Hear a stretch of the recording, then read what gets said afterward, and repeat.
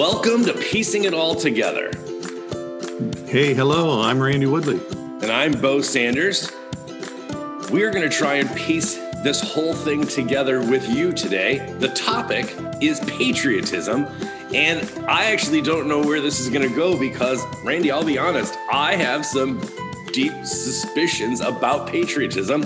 But last week when you and I talked, before we started recording, you had been watching the hearings about the Capitol riots, and you had some really interesting things to say about patriotism. And I said, all right, hold on. This is a topic I would love to talk about with you, but it really brought up some deep emotions and feelings in you. Yeah, and we really don't know where this is going to end up going. So, everybody stay tuned and prepare yourself. Let's figure it out. But hey, we like to talk about stuff that, people don't like to talk about. Yes, we are not shy to wade into the waters where even the angels fear to tread, as the saying goes. So there's a lot of, people like my parents' age, like my dad is a World War II vet, right? My brother was a career Air Force during the Vietnam era. And I actually went down to sign up one time. I think, this was crazy, but I was 18 and I had no direction for my life and was not doing well. And so, of course, I, like an idiot, I thought, well, the military might be able to straighten me out.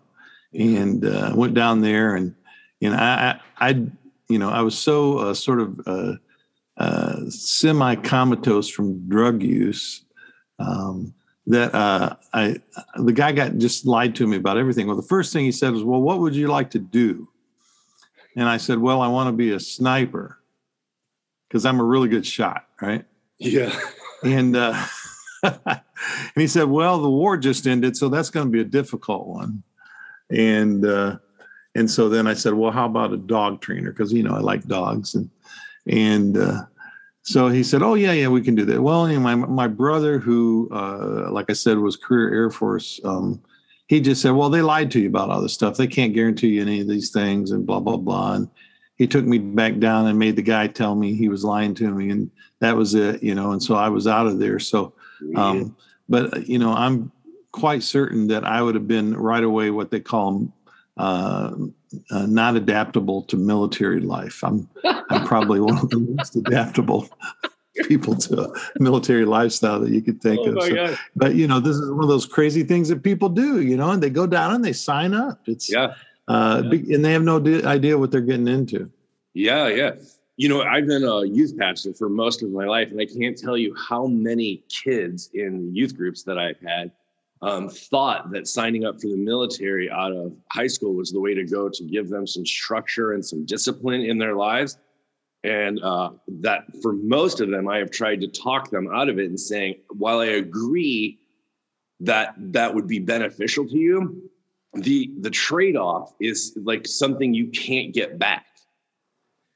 And try to talk them out of it. Some people have gone in the military. Some have had really good experiences. Others, not so much. But hey, just in contrast to you, I'll just show my cards. I turned 18 in 1991 at the start of the first Iraq war, which I actually stayed up all night and watched on cable news. The Baghdad lighting up with the green lights. The bombing in Baghdad. And I was up in Regina, Saskatchewan. And I had to, because I was still an American citizen at that point, I had to drive down to Minot, North Dakota on my 18th birthday in snowy North Dakota and register at the post office, register for, military service in case there was a draft. And it was terrifying. And because I was out of the country and I wasn't part of the whole created culture that we have in the United States, it felt like a very alienating experience. It was very disorienting to go down and do that. And so that was an interesting sort of entry point for me into the possibility of military service. and probably, I would guess, deeply affected me, especially being around Mennonites in Canada who are part of the peace movement, peace churches, and just being outside of the American borders. And so one of the things I'll probably end up talking about today is just my deep suspicion of American foreign policy and the role we play as a police of the globe. So we'll probably touch on that a little bit today, but I just wanted to show my cards about sort of my origin story in this conversation. Yeah, well, first of all, going to Minot, North Dakota is a scary experience in and of itself. I've been there a number of times, stayed overnight there. It's pretty much a military base. Yeah. Now it's full of like man camp people, right? From the oils, the shale and stuff. And it's a scary place anyway. So, but if you went there in the wintertime, it's really scary. I mean, because that's like you freeze your ass off place, right? Yeah. But as far as patriotism goes, you actually made a positive case about the importance of patriotism. And you said that there's actually 3 levels of it that you wanted to flesh out. And that it's not just one thing, but that there are different aspects of it that would actually be helpful for people to sort of, as they conceptualize what it means to be patriotic, that there's really different levels of it. Well, I guess I hadn't thought of it in this. I mean, I might have mentioned 3 things, but I generally think in lists, but we can go there. So, I guess the first thing I'll say is that there's always been conscientious objectors, right? Yeah. For good reason. I think in World War I, there were Hopi Native people who went to prison. There were Mennonites and Amish and other folks, and I think the idea that you either have to go and kill people or potentially kill people or go to jail is just barbaric, right? I mean, that's not the way you do things. Mm-hmm. There ought to be other options. There ought to be other ways for people to serve their country without having to be ready to kill somebody. Mm-hmm. And I think, first of all, a country who can't realize that, and the reason we can't realize that is because the history of the United States is soaked in blood. Yeah. In the U.S., the myth is that in order to be free, you have to kill someone. Yeah, you have to kill your enemies. And in Canada, things were done mostly by treaty, not completely, but mostly by treaty.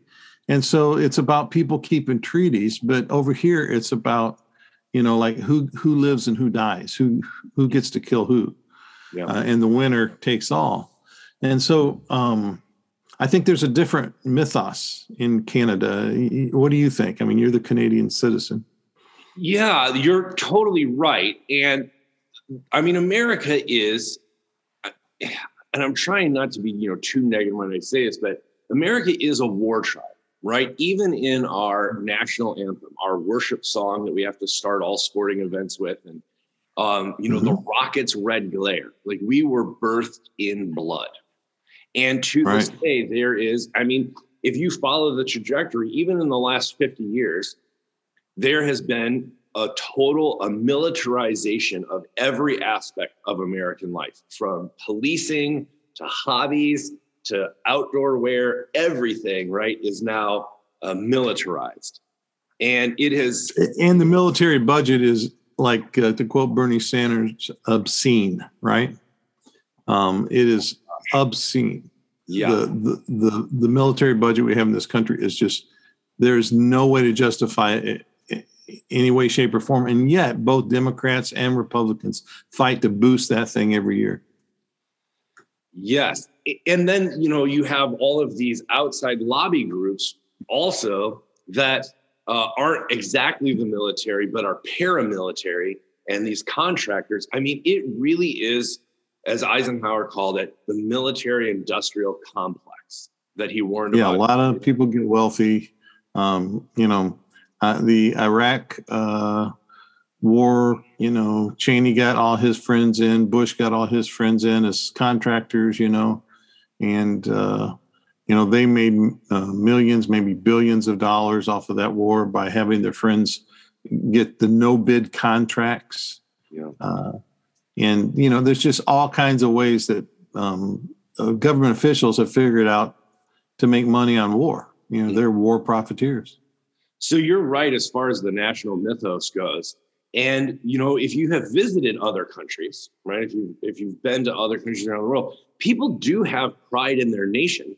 They're very proud of their nationality and of their history and of their peoples, without necessarily that element of war being always the first and last, a totalizing approach to war where you must destroy your enemies and pound them into submission, or as some have said, bomb them back to the Middle Ages. This Cold War mentality that when we became the world power, we did not in any way de-escalate our expectations of total war. Right. And we're the only ones who have used nuclear bombs against our enemies. And so everybody knows that, right? And so it's like, oh, these people are crazy. These Americans, they'll use them. So we have to sort of go along with them or acquiesce because, who knows what will happen. And I think that's a sad way to present who America is, because America does have some great ideals. The ideal of America is very unique around the world, and basically one that could be potentially worth fighting for. This is the thing you said that really caught my attention. You said, for some, the patriotism is about country, right? And that's their emphasis, is the country. But also there's an element of land, the land itself. And I'd love to hear your thoughts on that. And then this other thing is the ideals and what they represent, and how even, during the Capitol riots, how the ideals themselves were compromised, and why that's so important and worth contending for. Yeah. So there's no, being a historian, there's no way around the fact, to be honest, that this country became what it is because of a white supremacist dream. I mean, this is a country that was built for white, wealthy, at that time, land-owning men. Mm-hmm. There's no way to win an argument based on fact that presents anything else than that. That's a given.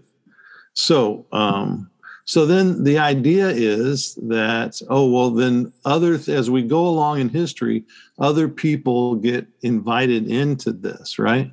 Yeah. And so now you're supposed to defend these ideas that were originally for white, wealthy males.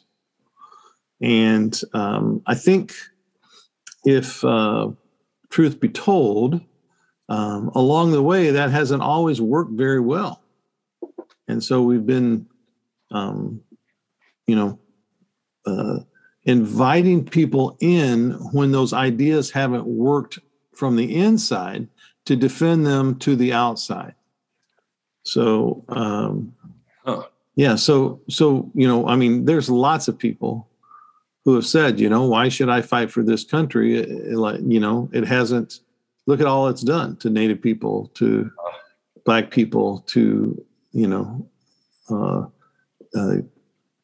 yet there's, like Native Americans generally have the highest rate of service in the military than any other group. That is so fascinating. I remember the first time when I was studying with you, and I went to a powwow, and I saw all these American flags, the red, white, and blue, stars and stripes. And I was a little perplexed by it. I didn't say anything at first. And then later in the semester, you pointed out this military service, the high rate of military service, and a type of patriotism that exists there, and real pride in serving the nation. And I was so, really surprised by it. And so we had a really great conversation where I was asking, and I always remember this, the first time I asked in the class if it was sort of a Stockholm syndrome, where the captive identifies with their captor, and the rest of the class was like, "Oh man, you stepped over the line." But I don't know if you remember that at all. No, I vaguely remember this. But it's a great question. It is a fascinating. Russell Means, who is one of the founders of the original American Indian movement, AIM, basically looks at it that way. It's Stockholm Syndrome. He said, we're the only people who fly the flag of our conquerors, willingly. And, but you listen to people at powwows and others and elders talk about this, and basically there's a number of things that come up. One is that we have a strong warrior tradition, honoring warriors, people who defend the people, right? Interesting. Another is the fact that this is the land that Creator has gifted to us. And if you have to be able to protect and be willing to die for the land that your ancestors inherited and your descendants will inherit. And so it's sort of a defensible position now. And so war seems to be the opportunity for that. But the problem is in the United States that we have so many lies we find out often afterwards about what these wars are about. They're not about defending us from others. They're usually about oil or strategic placement and all of those kinds of things. And so, it's like the boy who cried wolf, right? Yeah. It's like, how can you trust a government who's lied about and shed the blood of so many innocent people over all of these years to tell you the truth? Yeah. So it boils down to this for a lot of people, a lot of veterans I've talked to. We should start out by saying neither one of us are veterans, and we don't understand what it's like to be in the midst of war. No. But I've heard a lot of my friends say, it boils down to you find yourself in a situation where all you're doing is fighting for the person next to you, that they stay alive, and your loyalty is to them, right? Yeah. So before we talk about the ideals and specifically what was under attack in the Capitol riots, one of the things that I think about quite a bit is a question by William Kavanaugh. How do you convince a farm boy from a rural place to go to a foreign land and kill people that he's never met? How do you do it? And the answer is a mythos, right? There is a nationalism, a liturgy, if you will. It's propaganda. Okay. Yeah. Yeah. You have to propagandize them. You have to demonize the enemy, first of all, so that you think of them as less than human. Yeah. And that happens at the start of every war. You can tell when they're ramping up for war. I could tell when they were ramping up because I remember Vietnam and what happened there. And I could tell when the Iraq war started that they were ramping up for war. This is before they ever did anything, because they were dehumanizing the enemy. Mm. And once you start doing that, hey, once we dehumanize them, we can kill them. People aren't going to hesitate because, they're less than human. Mm. Right? They're not people who come from the same kind of families as we do, who have the love for their children the way that we do.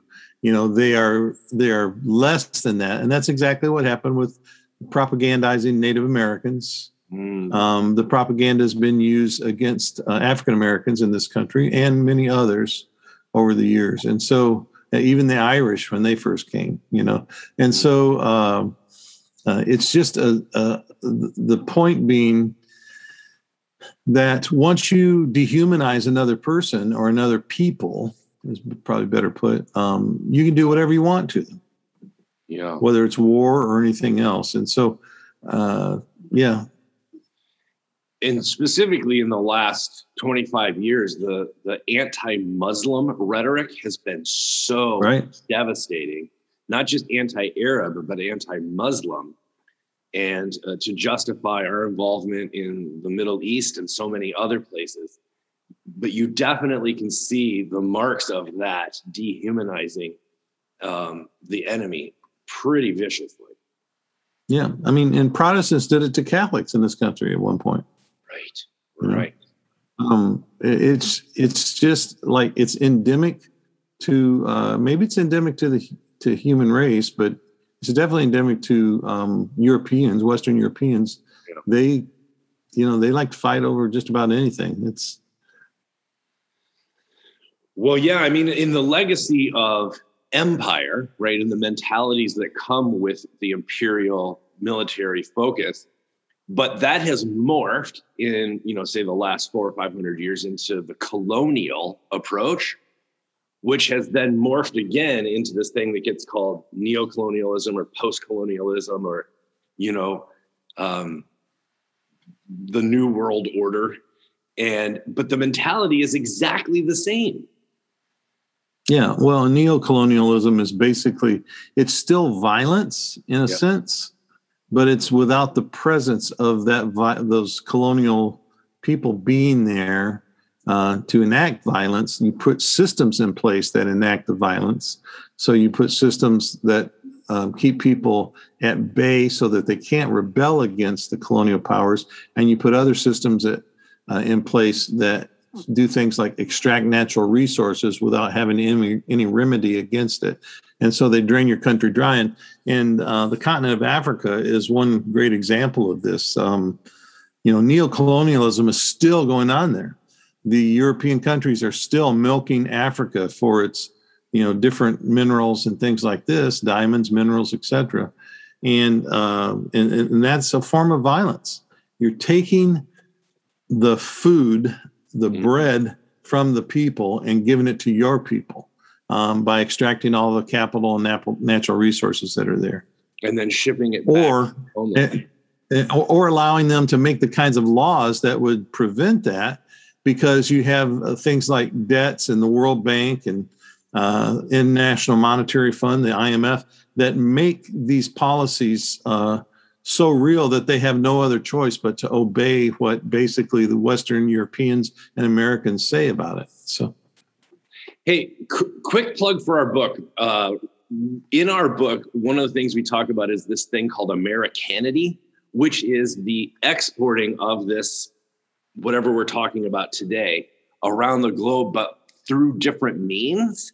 And so everything from what you're talking about through, multinational corporations to military involvement, the American military involvement in Central and South America, of actually intervening in other governments in a militarized way. I mean, the legacy of America exporting this around the globe, but through different means.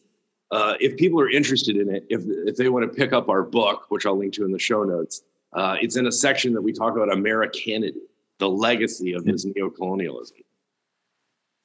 So in spite of all this, yes, in spite of not living up to its ideals, in spite of everything else, these ideals still exist, and people are patriotic to that ideal. Now, some people are patriotic to the fact that it's just like, my country, right or wrong. I don't think that's a good attitude to have. I think it's like we won't waste the blood of our innocent youth for wrong ideals.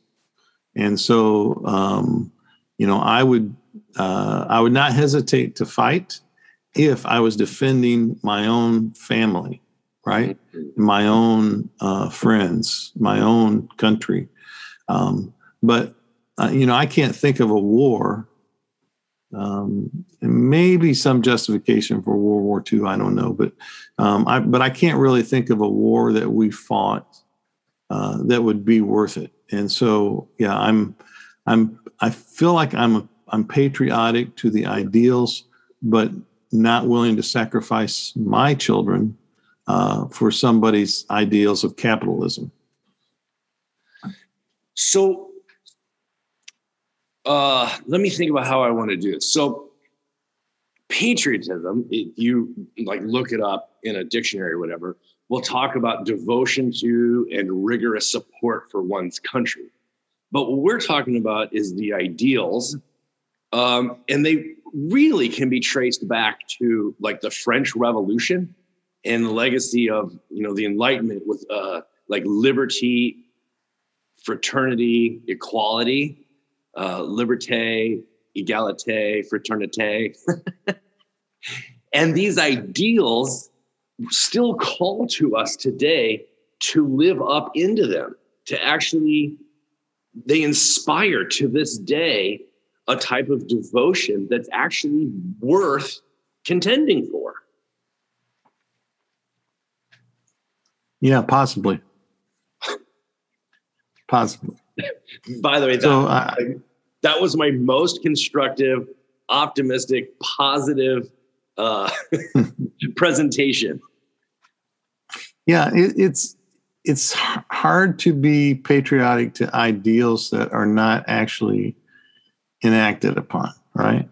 So right now we're in the middle of a political war, and I don't, I don't have a lot of fond feelings for the Democrats. So, but I have to. The Democratic Party has moved from the late '60s, from being an actual second different party than the Republicans to being now just sort of like moderate Republicans. Mm-hmm. And so those moderate Republicans now we call Democrats, and then the Republicans have moved to the far right, who are extremists, extreme right. And it's sort of like you're having to choose the mediocre, right? Because everything else is not viable, right? And so,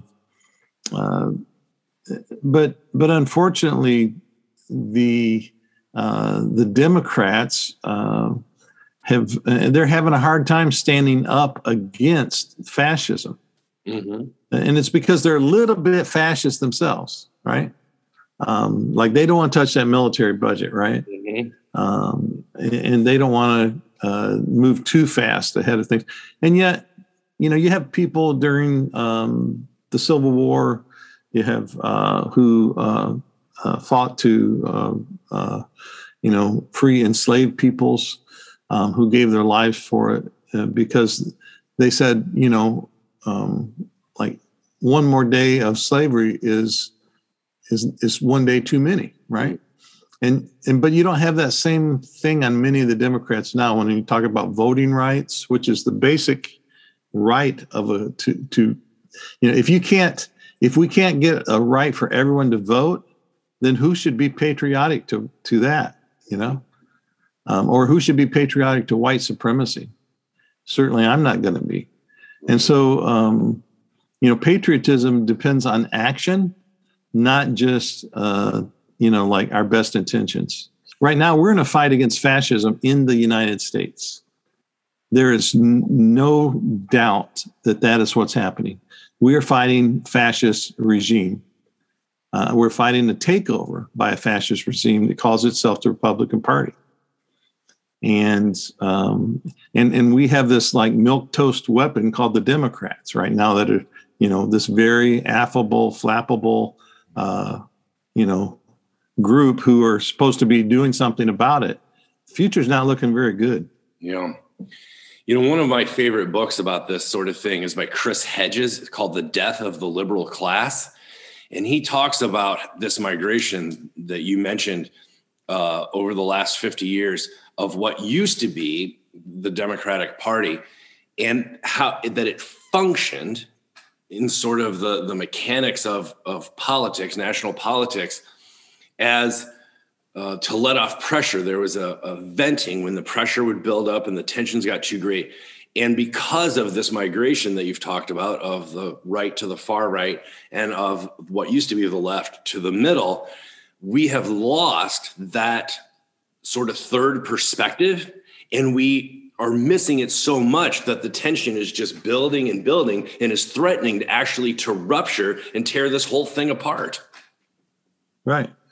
And those ideals from the left are those that I would say are America's best ideas. The idea of equity, the idea of equality when it comes to the vote and to gender and to all of these kinds of things. And the idea that every person deserves a living wage, that every person deserves housing, that every person deserves, to be fed. Those are the kinds of ideas that are worth fighting for. And yet we have very few who are standing up for those kinds of ideals now. And they're starting to be called radicals. So what is there to be patriotic to when your best ideals are thrown out the window? And what is fueling so much of this behind the scenes is an enemy-making machine that demonizes anyone who doesn't hold the party line or who disagrees with you on any issue.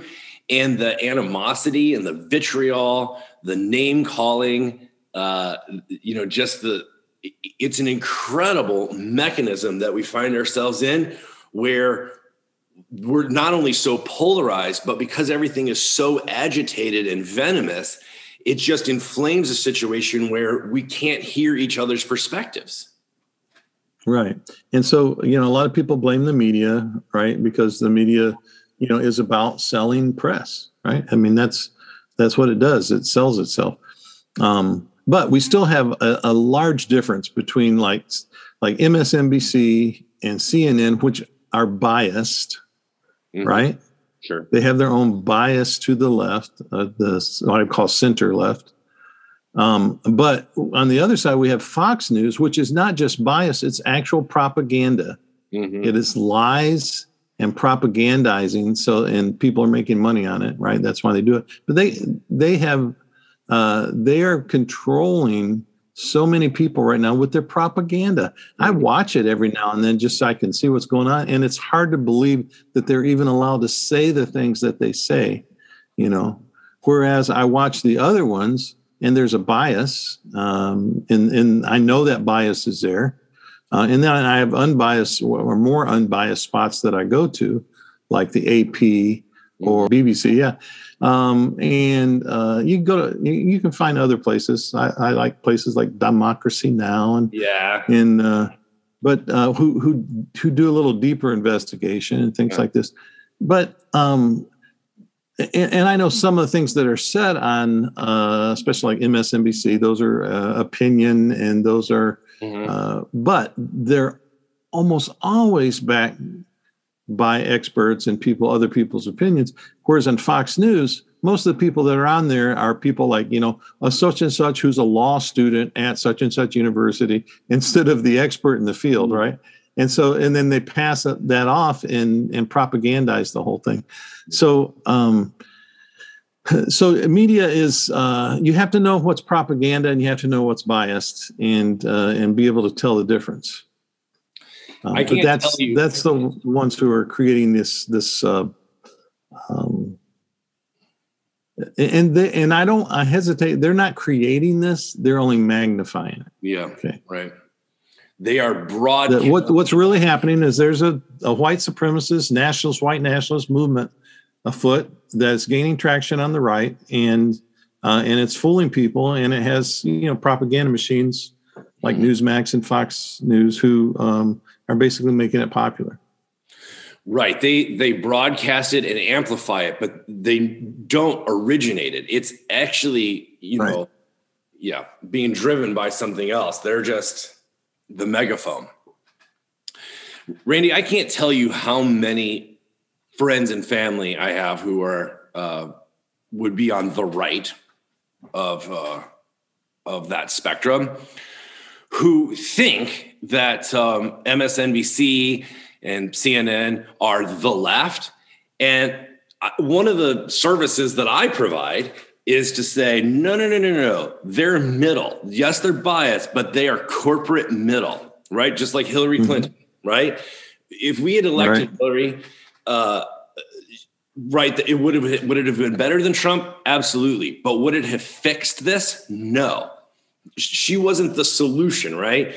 That there are actual sources on the left. And so they'll say, like what? And I'll say, you should watch Democracy Now! With Amy Goodman or the Economic Update with Richard Wolff. If you actually want to hear leftist politics, like there are sources out there, The Dig and other things you can listen to, but people don't even know about them because they've been presented with this false binary. Counterpunch is another one. Okay. It's another one is Resilience. There are places I go to for the left perspective all the time, because usually you find truth that's being uncovered there that no one else is bothering with. Yeah. So back to patriotism. So it is not wrong to be patriotic. In my travels, I've been fortunate to travel. People are very proud of their nation. They fly the flag, right? They'll tell you their national history, whether this is in Europe or in Asia, Africa. People are patriotism isn't the problem, right? Especially when I think you take it in the way that you have of the land and the people and the ideals. Like that's a really valuable thing, right? In Canada, people are very proud to be Canadian, but there is something about the way that our patriotism has been hijacked and manipulated as a propaganda machine that is actually really dangerous. Well, and here's part of the problem too, is that reality, it's not reality for most Americans. So it's a different story when the war is fought on your front. Yes. And in your homes, and your homes are being bombed, and your children are being killed, and you're having to fight block by block in your own city. This is why what happened in Native America. This is why we're our PTSD is sort of the canary in the coal mine, if you will, because this is what happens when you have to fight for your land in your homeland. And America is spoiled. We haven't had to do that. And so it doesn't become so real to us. It's like, we send people over there. And if you know somebody who dies, it becomes a little real. Or if you go, it becomes very real. But, what if, each of these wars that we chose to get into had to be fought in our front yards? Then how would it feel? Because it's fought in somebody's front yard. Yeah. Just not ours.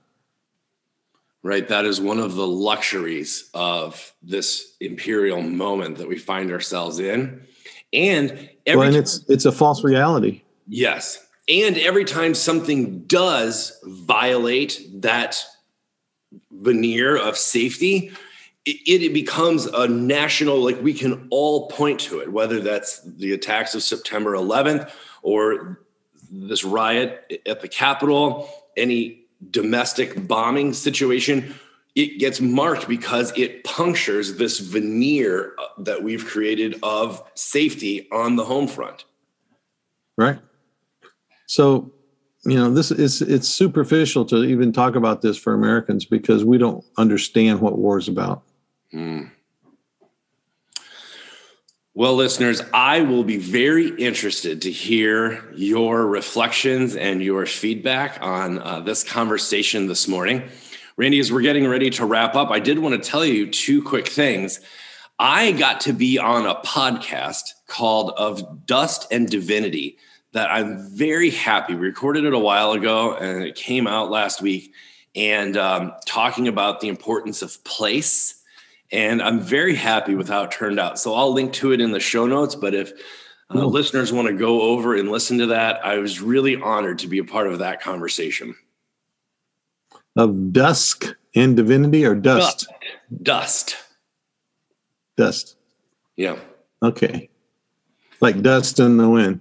Yeah. For ashes to ashes and dust to dust. Yeah. At first I thought you said of ducks in divinity. So like quack, quack. No. Not an Oregon-based podcast. Well, this sounds interesting. I can't wait to listen to it. Yeah. Well, I name drop. You get mentioned. Okay. I also wanted to let people know that I have restarted my YouTube channel. And this past week, I put up 2 videos. One was about, is evangelicalism over? And that was a fun one. Got lots of good feedback on that. And then I just put up a new one called The Ideology of Individualism, where I talk about this hunting mentality that has really crippled us and hemmed us in by only thinking about the individual and not the community. Yeah. Interesting. So I'm going to be reviewing Miguel de la Torre's book, Decolonizing Christianity. Did you know there was a book out that was similar title to ours? I had seen that, yes, but I didn't get it yet. Yeah, I was just asked to review it. And so I said, well, if you send me a hard copy, I'll review it.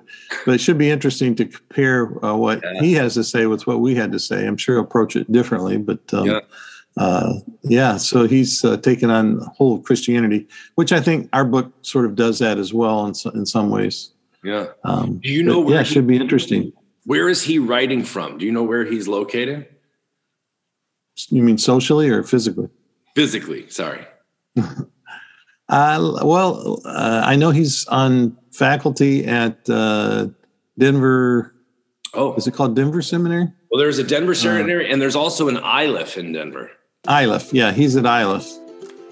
So interesting. Yeah, maybe he's writing from Denver. Yeah, cool. I'll look forward to hearing about that. Yeah. We want to thank our Patreon sponsors. Thank you for your ongoing financial support. If anybody would like to support us in the conversation that we're hosting here, you can do that at Patreon. I'll link to that in the show notes.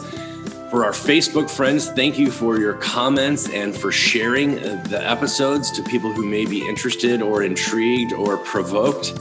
And thank you for those who email us behind the scenes, connect@piecingitalltogether.com. We are enjoying our correspondence and getting good feedback actually on our most recent episode, which was listener feedback. And we're committing to do that from time to time. So please do send in your thoughts. All right. Peace out, people.